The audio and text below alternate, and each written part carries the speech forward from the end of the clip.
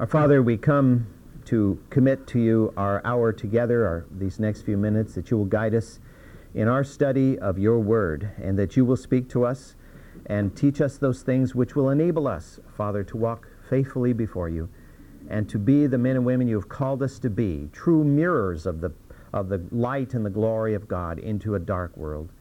Father, I ask you to bless as the word is being preached this morning in the second service, and as lessons are taught throughout this property today and around the world as your word is proclaimed. Father, we ask that you will be glorified and that you will add to the kingdom this day such as you have called. And we'll thank you for what you do in Christ's name. Amen. If you'll turn to the 6th chapter of 1 Samuel chapter 6, I would like to begin with verse 1. Now the ark of the Lord had been in the country of the Philistines 7 months. And the Philistines called for the priests and the diviners, saying, What shall we do with the ark of the Lord? Tell us how we shall send it to its place. And they said, If you send away the ark of the God of Israel, do not send it empty, but you shall surely return to him a guilt offering. Then you shall be healed, and it shall be known to you why his hand is not removed from you. Then they said, What shall be the guilt offering which we shall return to him? And they said, 5 golden tumors and 5 golden mice, according to the number of the lords of the Philistines, for 1 plague was on all of you and on your lords. So you shall make likenesses of your tumors and likenesses of your mice that ravage the land. And you shall give glory to the God of Israel. Perhaps he will ease his hand from you and your gods and your land. Why then do you harden your hearts, as the Egyptians and Pharaoh hardened their hearts? When he had severely dealt with them, they did not allow the people to go, and they departed. Now therefore take and prepare a new cart, and 2 milch cows, on which there has never been a yoke, and hitch the cows to the cart, and take their calves home, away from them. And take the ark of the Lord, and place it on the cart, and put the articles of gold which you return to him as a guilt offering in a box by its side, and then send it away that it may go. And watch if it goes up by the way of its own territory to Beth Shemesh, then he has done us this great evil. But if not, then we shall know that it was not his hand that struck us, but it happened to us by chance. We began looking at this passage last week, and we noted that this plague, because of the descriptions in the passage and the various allusions in the passage, it's very possible that this was a form of the bubonic plague. But whatever the case was, it was obviously, at least to them, it seemed that the hand of God was upon the Philistines because of their possession of the ark. And what's very interesting here is we read in the passage there in verse 6 that the priests were actually saying to the leaders of the Philistines, why are you acting like the like the Egyptians and like Pharaoh? Why are you hardening your hearts? Don't do that, because look what happened to Egypt. Very interesting, because those events had taken place 300 years before. For the Philistines to be aware of this so many years later and being a different people altogether is quite amazing. I think what it does is it helps us to understand how really wide the testimony of what God had done had spread, even without there being a written word to spread it at that particular time. Where did the Philistine diviners get this idea on how they ought to send the ark back to Israel? We cannot really tell, of course. Possibly God put the idea into their minds, and we know this. There are other passages of Scripture that tell us that God put thoughts in the hearts and minds of pagans to do certain things. But it's possible, of course, they conjured up this idea all by themselves, too. Well, we'll make this cart, and we'll put these cows, and we'll send it off back to Israel. Whatever was the case, whether it was God's inspiration or simply their own thoughts, the purpose of the plan was to clearly demonstrate whether or not the God of Israel was as powerful as they actually feared that he was. They were to build a brand new cart. They weren't just to pick any old cart. Hey, dump the hay off that cart, we're going to use this cart. They had to build a brand new cart, specially designed to carry the ark. And they were to load the ark on this particular cart, as well as this box or this chest, into which they had placed the little replicas of the golden replicas of mice and of the tumors, put these things inside this chest, as this guilt offering, and send it away. Now, what is interesting is how this ark is to be transported, how it is to be empowered. They were to take 2 nursing cows upon which a yoke had never been before. Cows that were at the moment nursing calves. This was, of course, going to be an ultimate test. Take the calves away from the cows, and then expect the cows to just do their own thing and walk away from the calves and go off carrying the ark. Without divine intervention, the chances were absolutely 0 that these cows would abandon their nursing calves and go walking away into Israel pulling this cart with nobody driving them, nobody urging them on, nobody leading them along the way. First of all, they had never been in a yoke before. Second of all, the mother instinct of a cow is very strong. And for them to pull in unison away from their calves, the Philistines knew that it just wouldn't happen without some kind of supernatural intervention. And that's the test. These cows, guided only by their instincts, or of course, as we would know, probably an angel of the Lord, led them off into the land of Israel to Beth-Shemesh. If this happened, then the Philistines would know beyond a shadow of a doubt that the plagues were not coincidental with the capture of the ark. They were not, as we read in the passage, by chance, but they had actually been imposed upon the Philistines as a judgment from God because of their possession of the ark of the covenant of Israel. The pagan priests were well aware that in the years of their experience, Dagon, their god, and the gods that they had known of other nations could never make cows do this.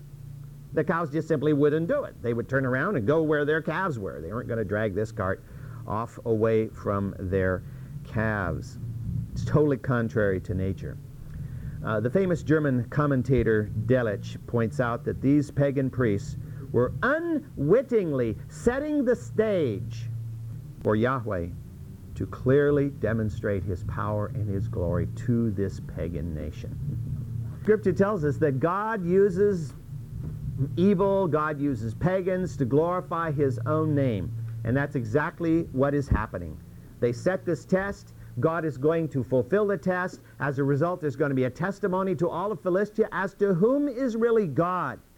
And what is interesting to me is to ask the question, what was the result of this test in the hearts of individual Philistines? The Scripture does not tell us. But we have the testimony of Rahab, of course, the Canaanite, the Rahab, the harlot of the Canaanite city of Jericho, and how she became a believer in the God of Israel while living totally within a pagan environment. So, with the testimony of the power of the God of Israel, how many Philistines began to think in their hearts, Dagon's not God, Yahweh must be God, and began to change in their thoughts and in their desires of worship? We don't know. But I believe that the power of God is at work at all times. And although it's a New Testament statement where we read that God is not willing that any should perish, but I believe it's an eternal truth. And it was true in the Old Testament as it was in the New. So God worked, I think, in the hearts of those who were open enough to really seek the truth. And God would grant to them truth so that they could come to know him even in the midst of a pagan environment. Reading on in the 6th chapter of 1 Samuel at verse 10. Then the men did so, and they took the 2 milch cows and hitched them to the cart and shut up the calves at home. And they put the ark of the Lord on the cart and the box with the golden mice and the likenesses of their tumors. And the cows took the straight way in the direction of Beth-Shemesh. They went along the highway, lowing as they went, and they did not turn aside to the right or to the left. And the lords of the Philistines followed them to the border of Beth-Shemesh. Now the people of Beth-Shemesh were reaping their wheat harvest in the valley. And they raised their eyes and saw the ark, and were glad to see it. And the cart came into the field of Joshua the Bethshemite, and stood there where there was a large stone. And they split the wood of the cart, and offered the cows as a burnt offering to the Lord. And the Levites took down the ark of the Lord, and the box that was with it, in which were the articles of gold, and put them on the stone, the large stone. And the men of Bethshemesh offered burnt offerings and sacrificed sacrifices that day to the Lord. And when the 5 lords of the Philistines saw it, they returned to Ekron that day. In verses 10 and 11 of this particular passage, we find that the Philistines' lords did exactly as their priests and their diviners had urged them to do. The priests had said, this is what you ought to do, and so the men set about to do exactly that. To the surprise of some, and of course to the relief of all, the cows did exactly the opposite of what the cows wanted to do. The cows wanted to go where their calves were. But the cows went straightway, we're told, towards Bethshemesh, out of their own land, into the land of Israel. Now it's 9 miles between Ekron and Bethshemesh, but we know from the passage that the cows did not walk the full 9 miles, because they came into the valley that appears to have been west of Bethshemesh. They came into the valley there where the men were harvesting wheat, and they came to a stone, and there they stopped. So they didn't go all the way to the town of Bethshemesh. So how far did they travel? Maybe 6 miles. We don't really know exactly how far they went. But what we are told is that the cows protested the whole time. Oh, we don't want to do this, We want to go that way. Our calves are that way. But here they are, going down the road, mooing and lowing and protesting the whole way. I don't know what that sounds like, but some of us, I think, probably end up doing this whole thing. It reminds me, I've mentioned this to you before, the testimony of C.S. Lewis, who said, God drugged me kicking and screaming into the kingdom. He didn't want to go, but God drew him in. They were protesting an unseen force. Now, we don't know whether it was simply an angel or the Spirit of God himself who was directing these cows, but the cows were going against their will straight away. And the Scripture says they didn't turn to the right and they didn't turn to the left. They didn't even stop to eat any grass along the way. They just kept right on going, heading where they didn't even know to where they were going. And of course, they were heading to their own death, actually. As an act of honor to God, the Philistine lords accompanied the cart to the border of Israel. And there at the border they stood and they watched as the cart continued on down the valley towards Bethshemesh.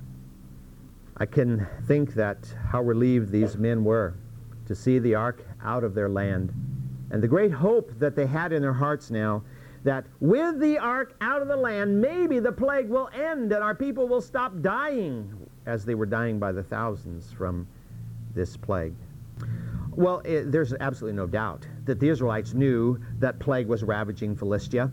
After all, news traveled in those days just as it does now. Didn't have on-site television, but you had word of mouth. And so the people in Israel had heard of the plague and that it was ravaging the cities of the Philistines. And you can be sure the Israelites were not terribly sorry about the whole thing. They were probably actually glad because the Philistines were deadly enemies of Israel. And I think many of them probably believed that it was a result of the judgment of God because the Philistines possessed the ark of the Lord of Israel. We're told that the cart was being pulled into this valley here towards the city of Bethshemesh, and the men of Bethshemesh were out harvesting wheat. That tells us that it was June, because wheat is harvested in June in Israel. And so they were out there. It's the beginning of summer. The days are warming. The cart is coming, and the men, we're told, were glad to see it coming. And I think some of them were not all that surprised.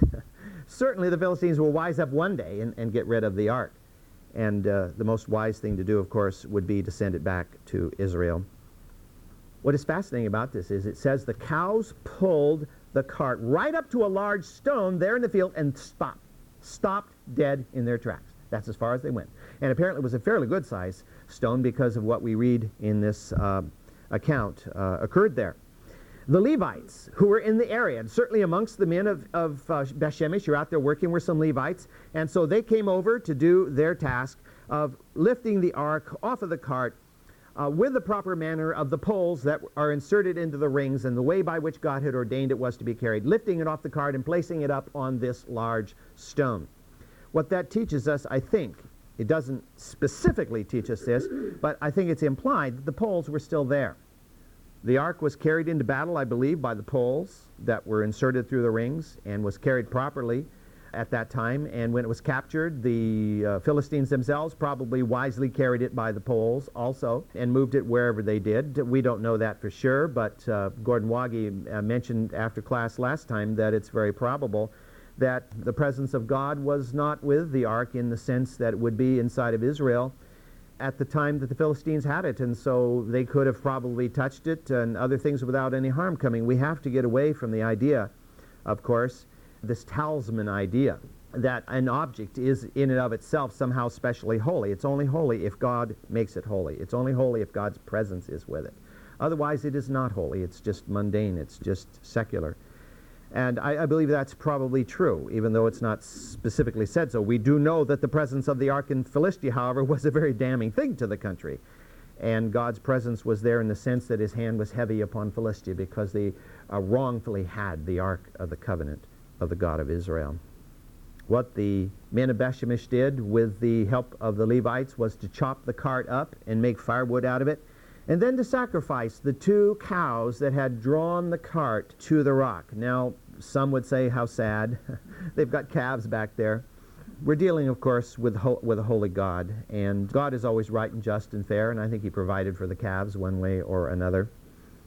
The Levites sacrificed these 2 cows as a burnt offering to the Lord, as a sin offering, first of all, for having exposed the ark to capture, carrying it out of the tabernacle at Shiloh against the command of God, and carrying it off into battle as if it were some kind of a good luck charm, and then losing it. And then, of course, a thanksgiving offering for the return of the ark after this 7-month hiatus when it was off in the land of the Philistines.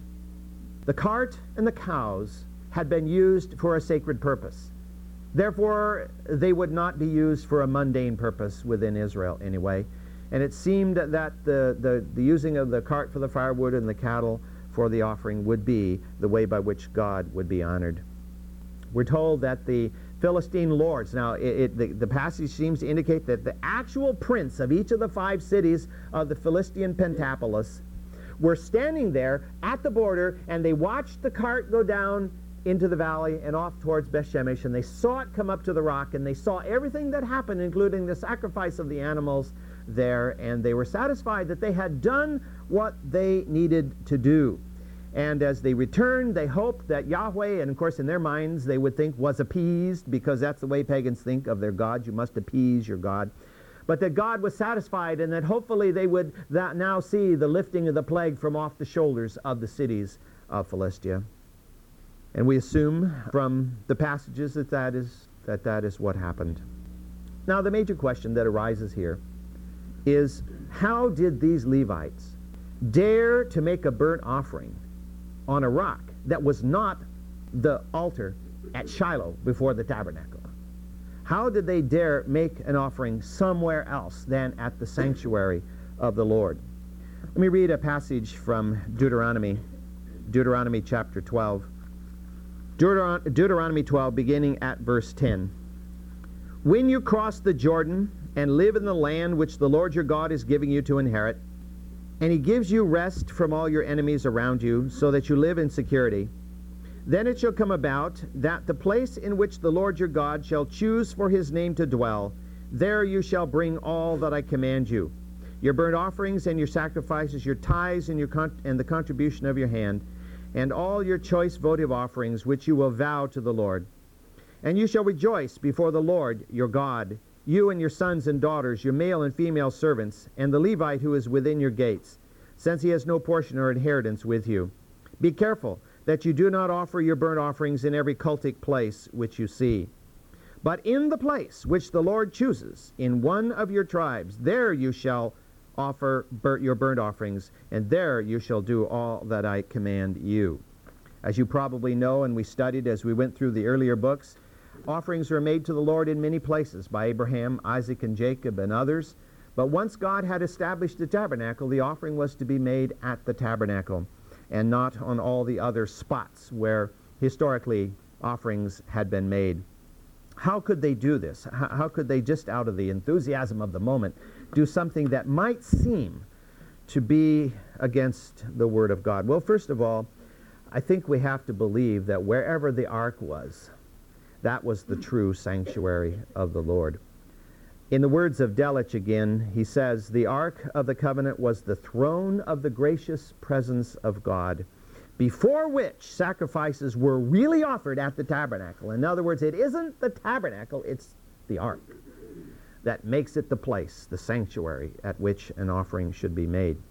Secondly, though, and this is very interesting, some commentators believe that the sanctuary at Shiloh may have been destroyed by the Philistines, possibly as a follow-up to their great victory there at Ebenezer.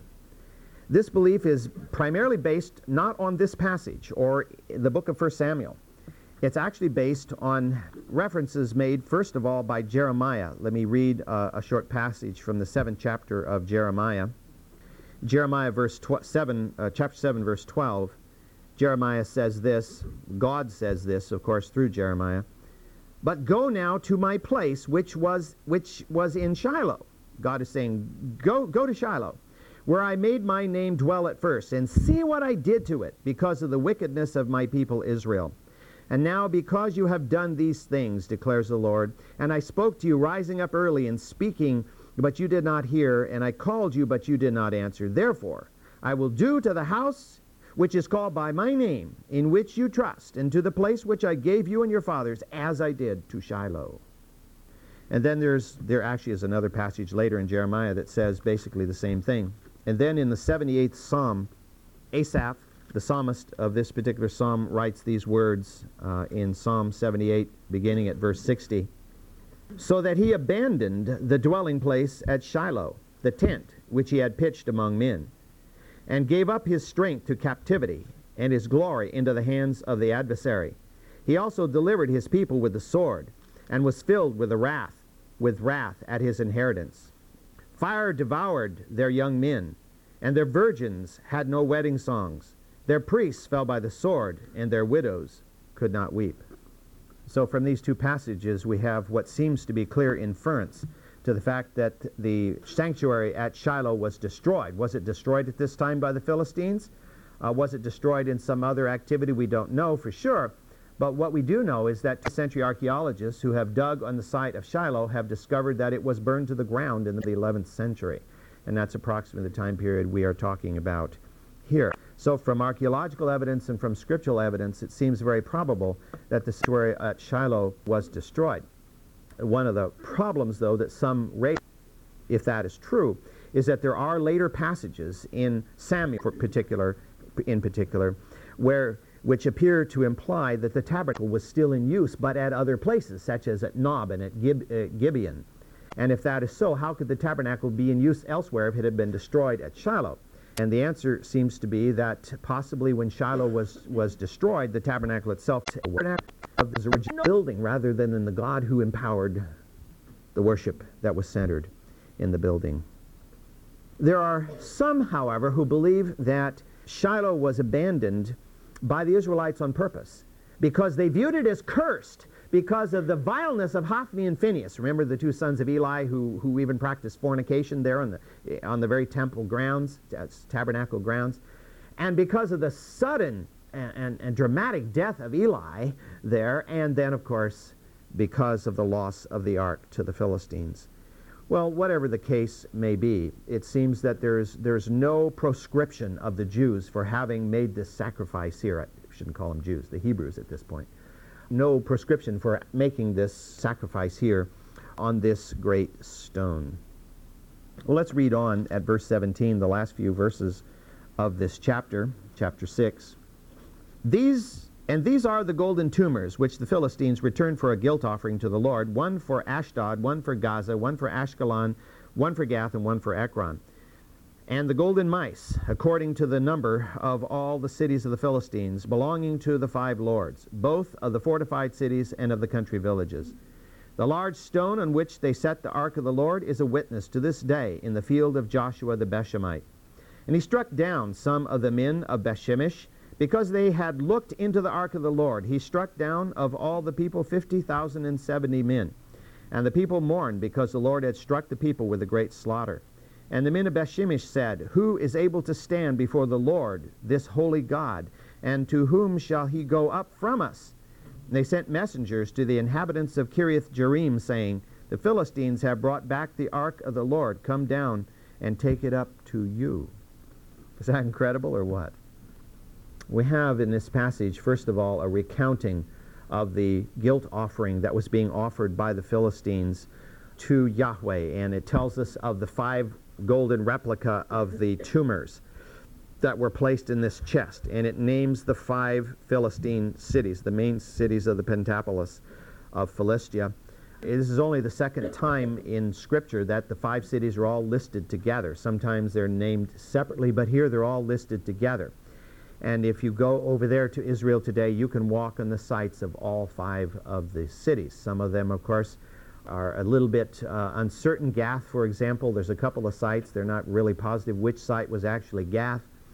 But Gaza, of course, we all know where Gaza was, right? It's still Gaza today, in a broader area, of course. And Ashkelon and Ashdod and Ekron.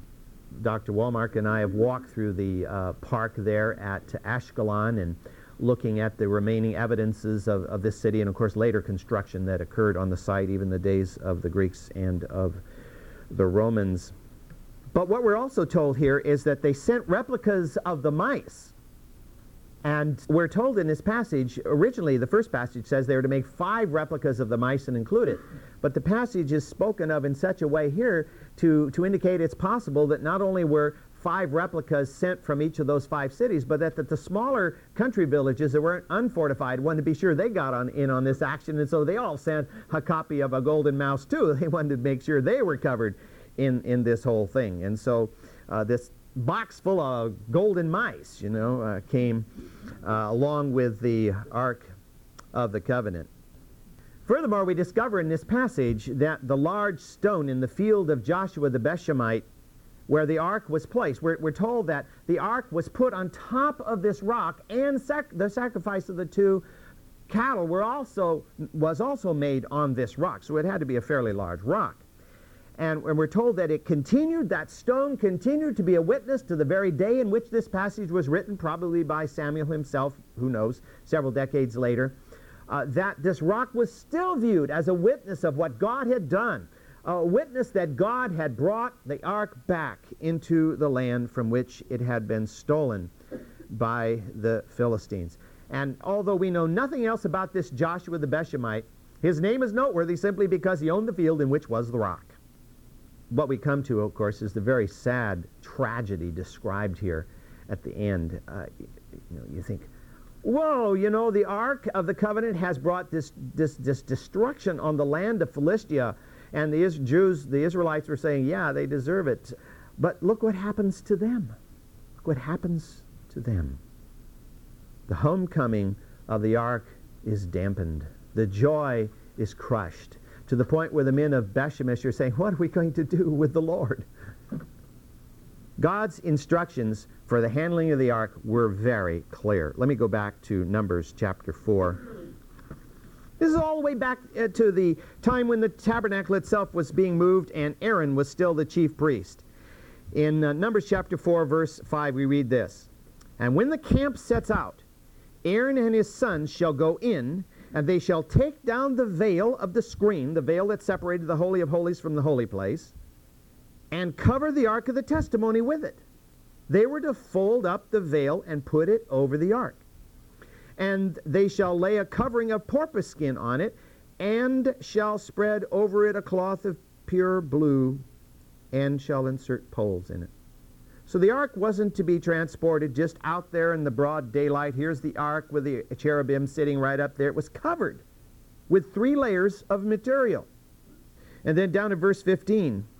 And when Aaron and his sons have finished covering the holy objects and all the furnishings of the sanctuary, when the camp is to set out, after that the sons of Kohath shall come to carry them, so that they may not touch the holy objects and die. These are the things in the tent of meeting which the sons of Kohath are to carry. And then over in verse 20, and they shall not go in to see the holy objects, even for a moment, lest they die.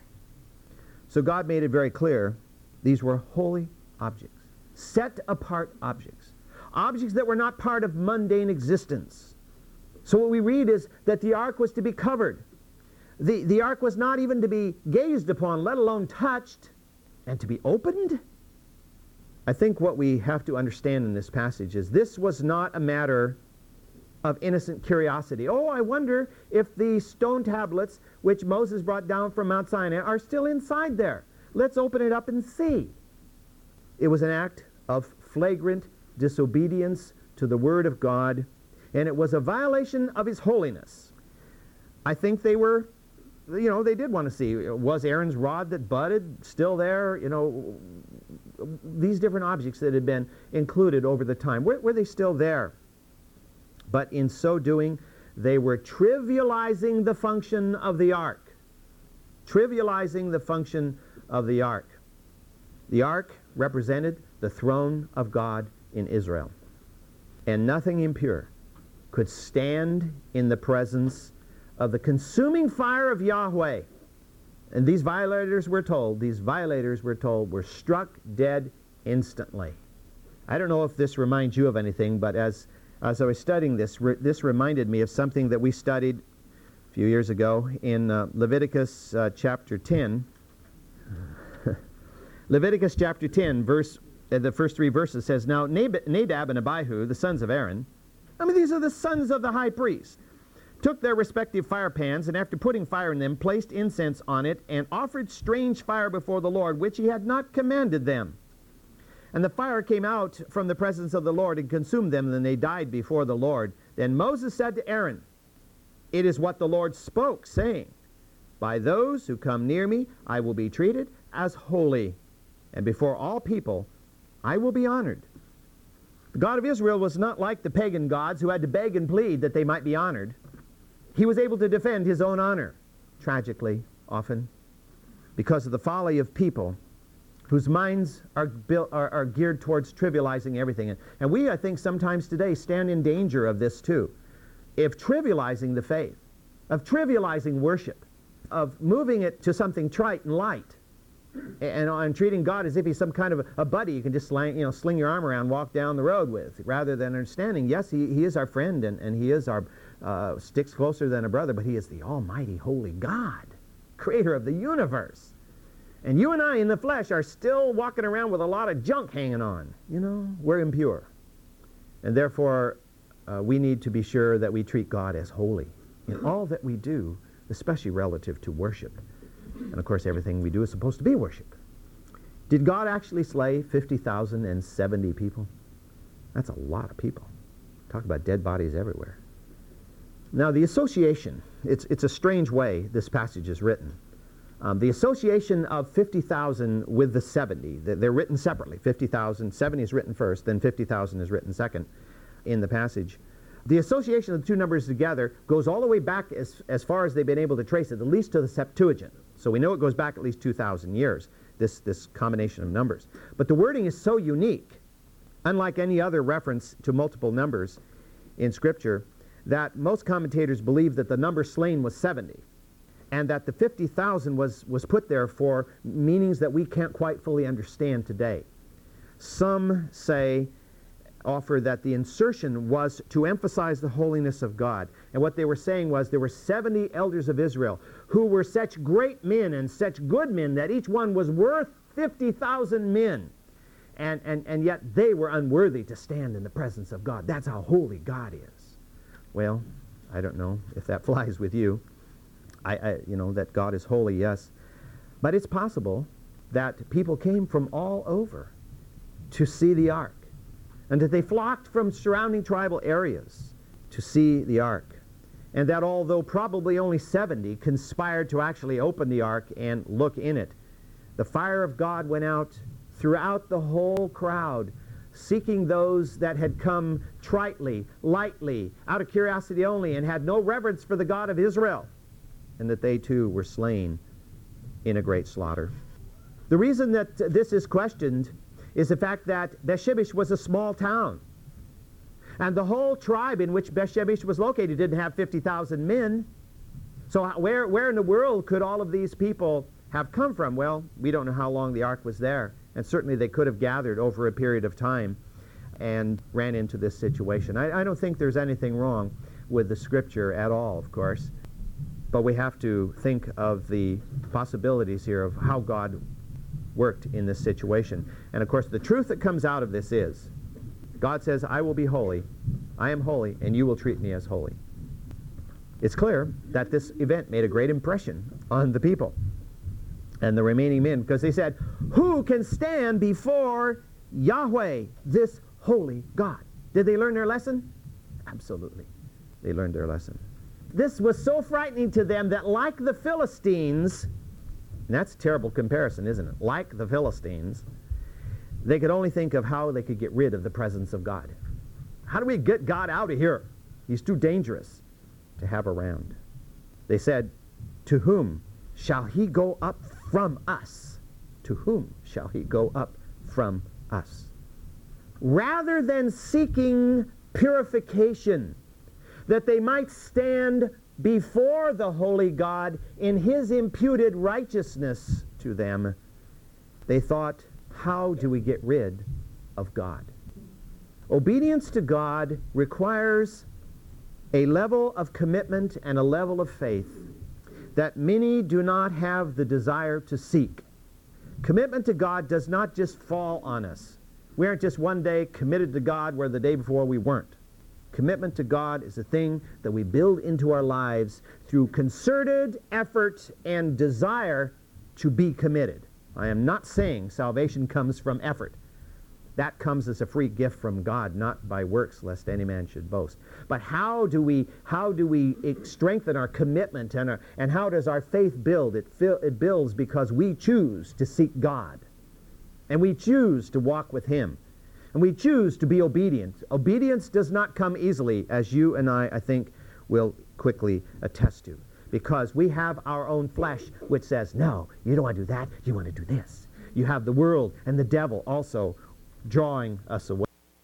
Serving God requires that we deny our fleshly desires, and nobody who is honest would say that that is an easy thing. Let me read these words from Matthew in closing today. In Matthew chapter 16, beginning at verse 24, then Jesus said to his disciples, if anyone wishes to come after me, let him deny himself and take up his cross and follow me. That takes concerted effort, commitment, and desire. For whoever wishes to save his life shall lose it. And of course what that means is save his life for his own purposes and for his own pleasures. But whoever loses his life for my sake shall find it. For what will a man be profited if he gains the whole world and forfeits his soul? Or what will a man give in exchange for his soul? Well, these men gave their lives because they were not seeking to glorify God or to know him. And I think that's the great message that comes out of this tragic passage, is that we need to treat God as holy because he is holy. And in our society today, where God is ignored, where God is trivialized, where God is flagrantly violated in all that he says, we have to really be a greater example than ever before of what it means to treat God as holy. Well, we'll look on into the next chapter next week.